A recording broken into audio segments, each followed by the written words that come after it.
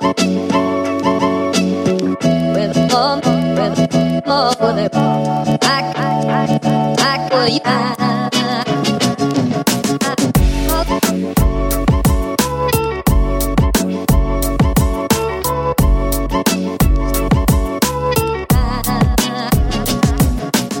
friend, welcome to Away from the Bench, a podcast where we're going to explore how on earth researchers are attempting to remain productive in unproductive circumstances.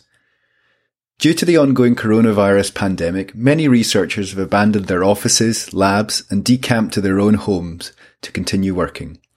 But how are they trying to simply get stuff done when they can no longer conduct lab-based experiments, physically interact with their teams on a daily basis, and have kids and pets climbing over them for attention? How have their daily working lives changed?